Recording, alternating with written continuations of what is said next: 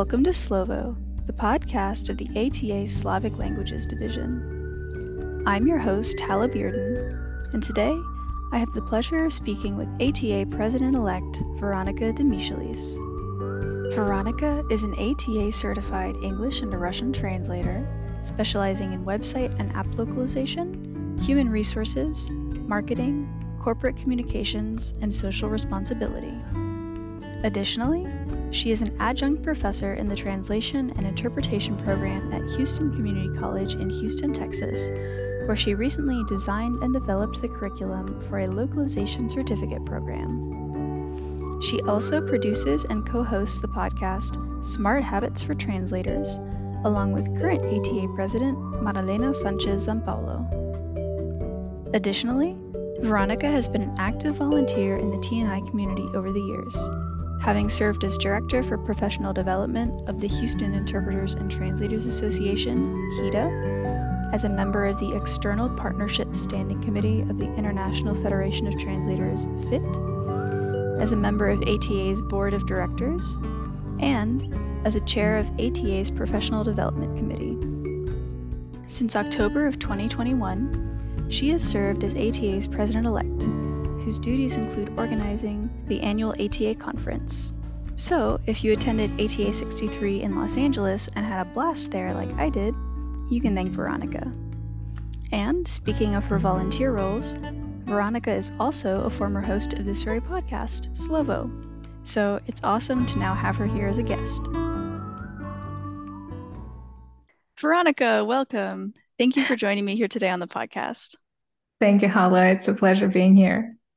So let me say right off the bat, congratulations on a successful ATA 63. We are going to talk about last year's conference and this year's conference a bit more later, but for now, let's begin from the beginning, the way we do with all of our podcast guests. Veronika, how did you first get into the translation profession? I love that question, and I love hearing colleagues' stories of how they got into translation or interpreting. And I feel like most often it starts with, I always loved languages, and that always, that's been a case for me too. Yes. I've loved languages since I was little. Therefore, I started English and French when I went to middle and high school. And so after I finished school and started thinking about my next steps and, the university, I picked linguistics and I completed a master's in linguistics. But I never really got to, apply these skills full time because shortly after I started college, I started working first part-time and then full-time for a major international oil and gas company. And I worked there for 18 years in a variety of positions. I worked in human resources and communications and social responsibility. And I didn't work there as a translator nor an interpreter, but somehow translation and interpreting would always find me there. When I started in an administrative position, I was asked to translate contracts, memos. Then when I worked in communications, I would translate press releases. When I was a HR manager, I would translate internal policies and procedures. I also helped subtitle our corporate films, helped transcribe marketing materials, translate our local office's website into Russian, interpreted in meetings, and so on. So it would always be somehow, it would find its way into my daily workflow, even though it was never a part of my job description. And we did have an in-house team of translators and interpreters, so it was always fascinating to me to see how they worked. And I, for a while scheduled their assignments and so on. So that always really excited me. I thought they had such a cool job. And then we moved to Houston in 2012, my husband and I, and we had kids. And a few years later, I found myself at a crossroads. I could either go back to my corporate job or try something different. And I decided that after 18 years in oil and gas, I wanted to do something different. And living in a really multicultural city such as Houston with so many languages spoken, I decided, why not put my linguistic skills to good use finally and become a translator. So I took a 2-year certificate at Houston Community College focusing on translation and interpreting and started my freelance translation business. That's awesome. That's a super interesting story. And I love how, like you said, translation kind of found you, Yeah. even though that's not the career that you started out in. So, as I already mentioned I already mentioned your areas of specialization in the intro, which could be broadly characterized as business related translation. Mhm. But could you tell us a little bit more about what kinds of projects you typically work on and what kinds of clients you work with? Sure. So I work with a combination of small and mid-sized agencies and direct clients. For the past couple of years, I mostly worked with localization projects. So many of my direct clients are app developers or companies that help app developers launch and promote their apps, various businesses that need help with their website or marketing copy, or that need to engage with Russian speaking consumers, clients, or even their own Russian speaking employees, and also organizations that are involved in education, kindergarten through 12th grade.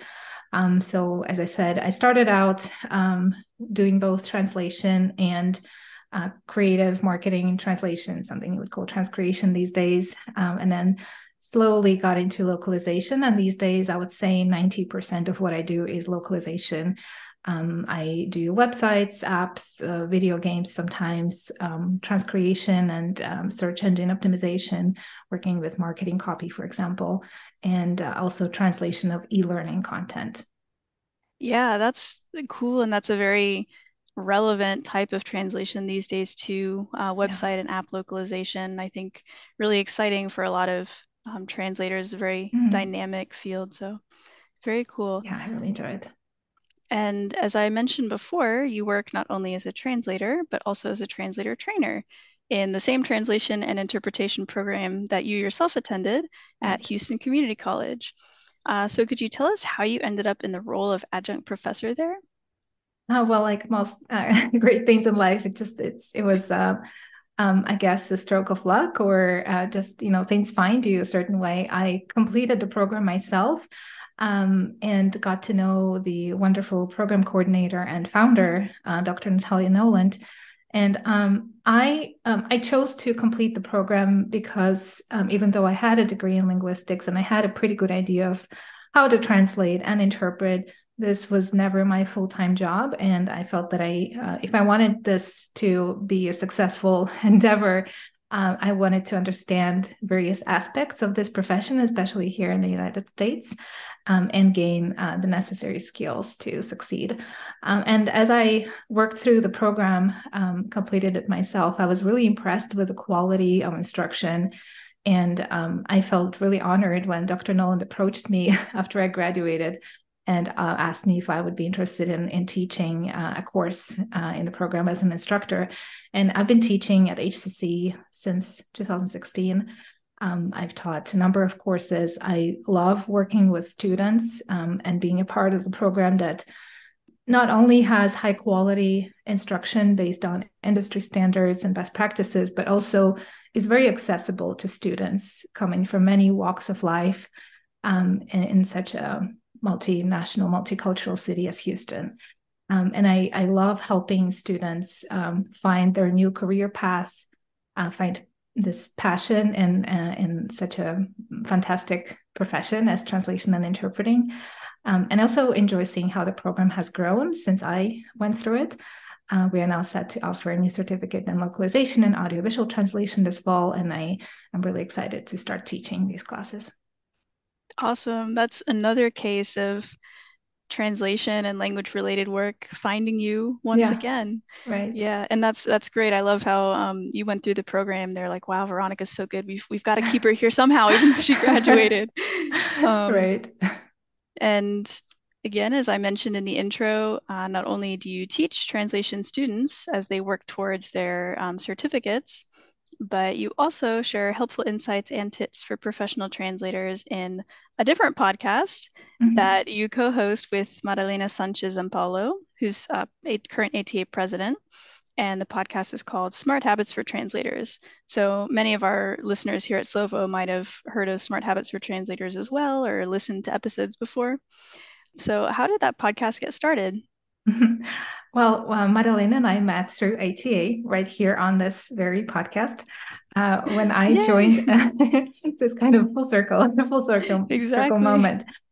So when I joined ATA, I decided that I wanted to be an active member of my home division, SLD, and I offered my skills and talents to the then SLD administrator, Ekaterina Howard. I remember emailing her and saying, "Hey, I'm new. I just joined the division. I would love to get involved. What can I help with?" And she said, "Oh, I always thought it would be cool for us to have a podcast." And so I volunteered to set that up and co-host together with Ekaterina. And Madalena was one of our first guests. And so while scheduling her interview and discussing the questions, and then also chatting after the interview, we really connected in the process. We have a lot in common. We both have young kids. We don't have any immediate family nearby. So we have to rely on friends and really, spouses and ourselves while parenting and working. We both enjoy parenting, but we also love our work and we love being actively involved in our profession. So we would always find ourselves chatting about the joys and struggles of being a freelancer and a parent, and kind of sharing, what works for us, what systems or processes we have that help us keep our heads above water. And one day, Madalena shared this idea of a podcast dedicated to smart habits for translators with me and asked if we could do it together. And of course, I said yes, because by then we've already been spending so much time chatting on these topics, and it kind of felt like, why not record this and share with other translators who may also want to find some clarity in their work life and personal life. And fun fact, we actually didn't meet in person until the ATA conference in Palm Springs in 2019. And that was after we launched the podcast. So we started recording it without actually meeting in person. We would just, talk on the phone or do Zoom calls. That is really crazy how it comes full circle. You were Right. at the time the host of Slovo yourself interviewing Madalena, and now I'm the host of Slovo interviewing you. Right. But yeah, I personally have listened to many episodes of the Smart Habits for Translators podcast, so I would heartily recommend it to Slovo listeners as well. And you'll be able to find a link to the Smart Habits for Translators website homepage in the show notes if you're interested. So check that out. So you also have been very active as a volunteer in the TNI community, with hosting Slovo previously being one example of that. And you've also served in several different roles in 3 different professional organizations, the ATA, FIT, the International Federation of Translators, and HITA, which is the local Houston chapter of the ATA, the Houston Interpreters and Translators Association. So could you tell us a little bit more about how and why you got involved there? Sure. Yeah. Well, it's one of the examples of me just, saying yes to opportunities. And thanks to my corporate job, when I worked in-house for that oil and gas company, I knew how important a professional network was to me in that position. So when I decided to go freelance and embark on this new career path, I really wanted to surround myself with colleagues and become a part of a professional community. So I joined HITA and ATA right away to find my professional community, my home. And I attended my first HITA general meeting and was listening to the HITA board and the HITA president at the time, Etta Traubing. And she mentioned that they had a vacant position of a professional development director, and encouraged people to contact her if they were interested in kind of covering that position until the next election. And I thought, this is a great opportunity. I worked in human resources for many years. I have an MBA in human resources, and I know how important professional development is. I love learning myself, and I thought this is a great opportunity for me to also learn what professional development means for translators and interpreters, and I want to help out and be actively engaged in my local association. So I offered my services, and the HITA board voted me in for that position, and I rolled up my sleeves and got to work. It was really fun. I really enjoyed it. And then I ran for this position at the next year's election and was appointed for another term. When it comes to FIT, FIT is an international association of TNI associations, and ATA is a member. And I was approached by Dr. Alan Melby at one of the ATA conferences. And he said, I see you're really active in ATA. It looks like you like giving back to our profession. Would you be interested in serving on one of the FIT committees? And he kind of gave me a little more information about FIT and how it's organized and what they do. And again, I felt like this was a great opportunity to learn more about our profession, understand the broader TNI world, and how various associations work worldwide. So I said yes to that. And it was really fun serving on that committee, learning more about external partners and stakeholders that are important to translators and interpreters, and get to know colleagues from around the world. So I'm really grateful for having had that opportunity. And as far as ATA, as I said, I started by getting involved in the SLD podcast.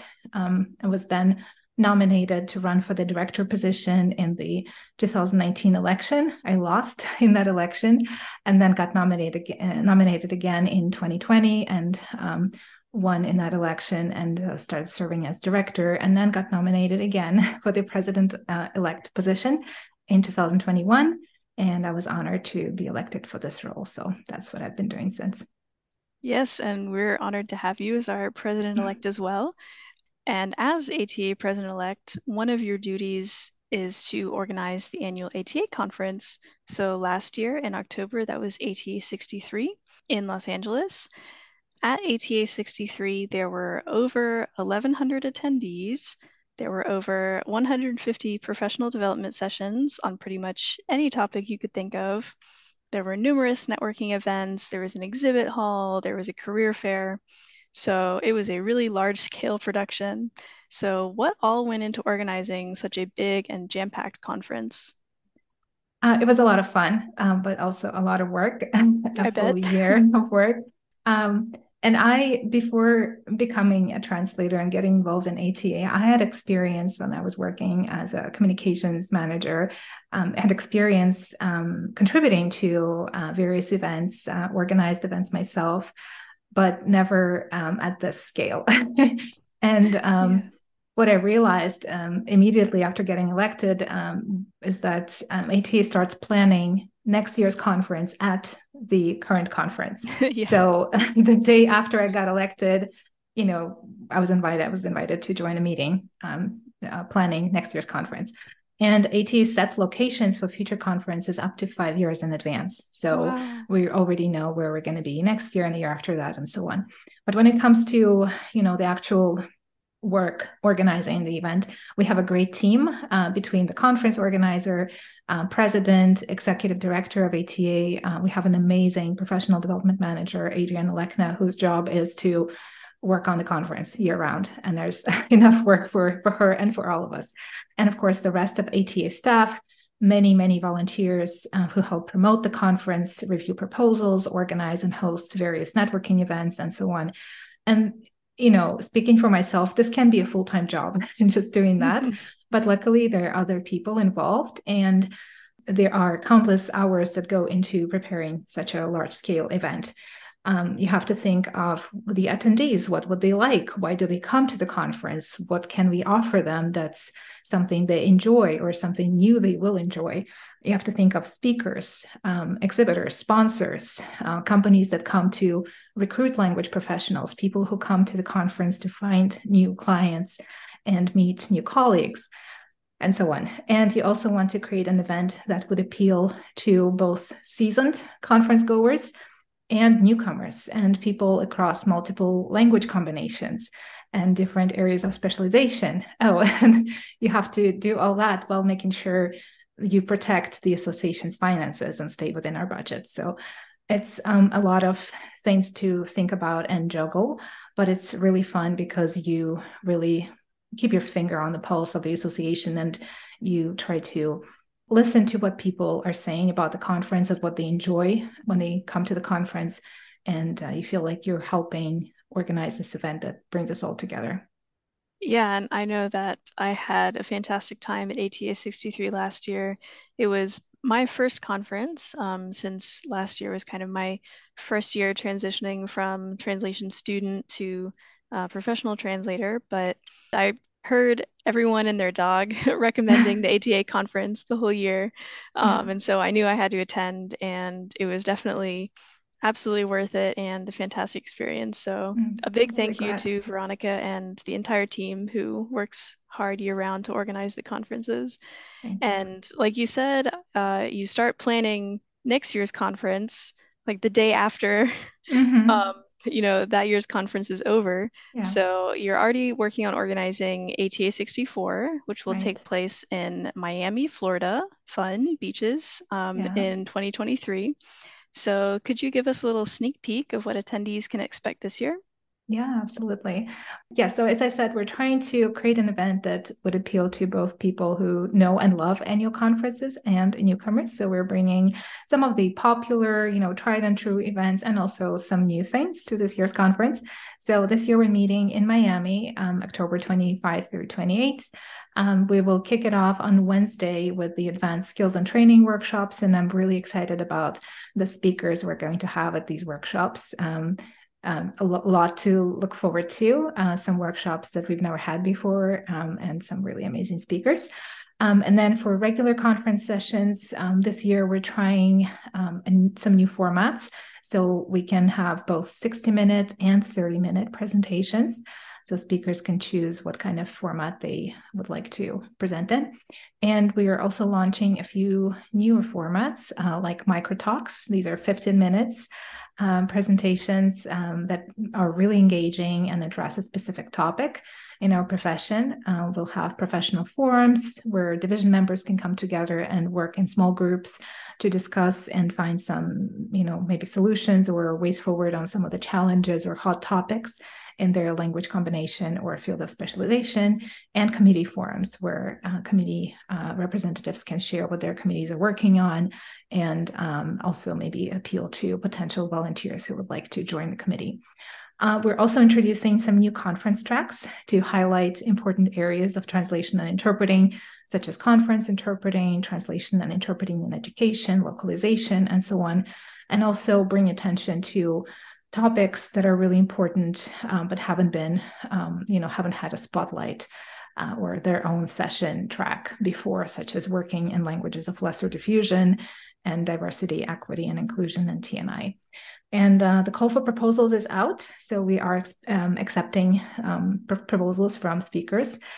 Look forward to reviewing them together with our team. And the ATA 64 website is live as well. So you can visit the site and get a glimpse into what to expect. Yes, and in fact, the ATA 64 website is also linked in the show notes, so be sure to check that out for more info. And I know that Veronica, you and Madalena also have a little how-to video on how to submit a proposal. Right. If anyone's interested in submitting a proposal, they can check that out, and it'll be linked below. Yeah. So yeah, thank you for the sneak peek. That all sounds very exciting. And I'm sure next year's conference will also be a blast.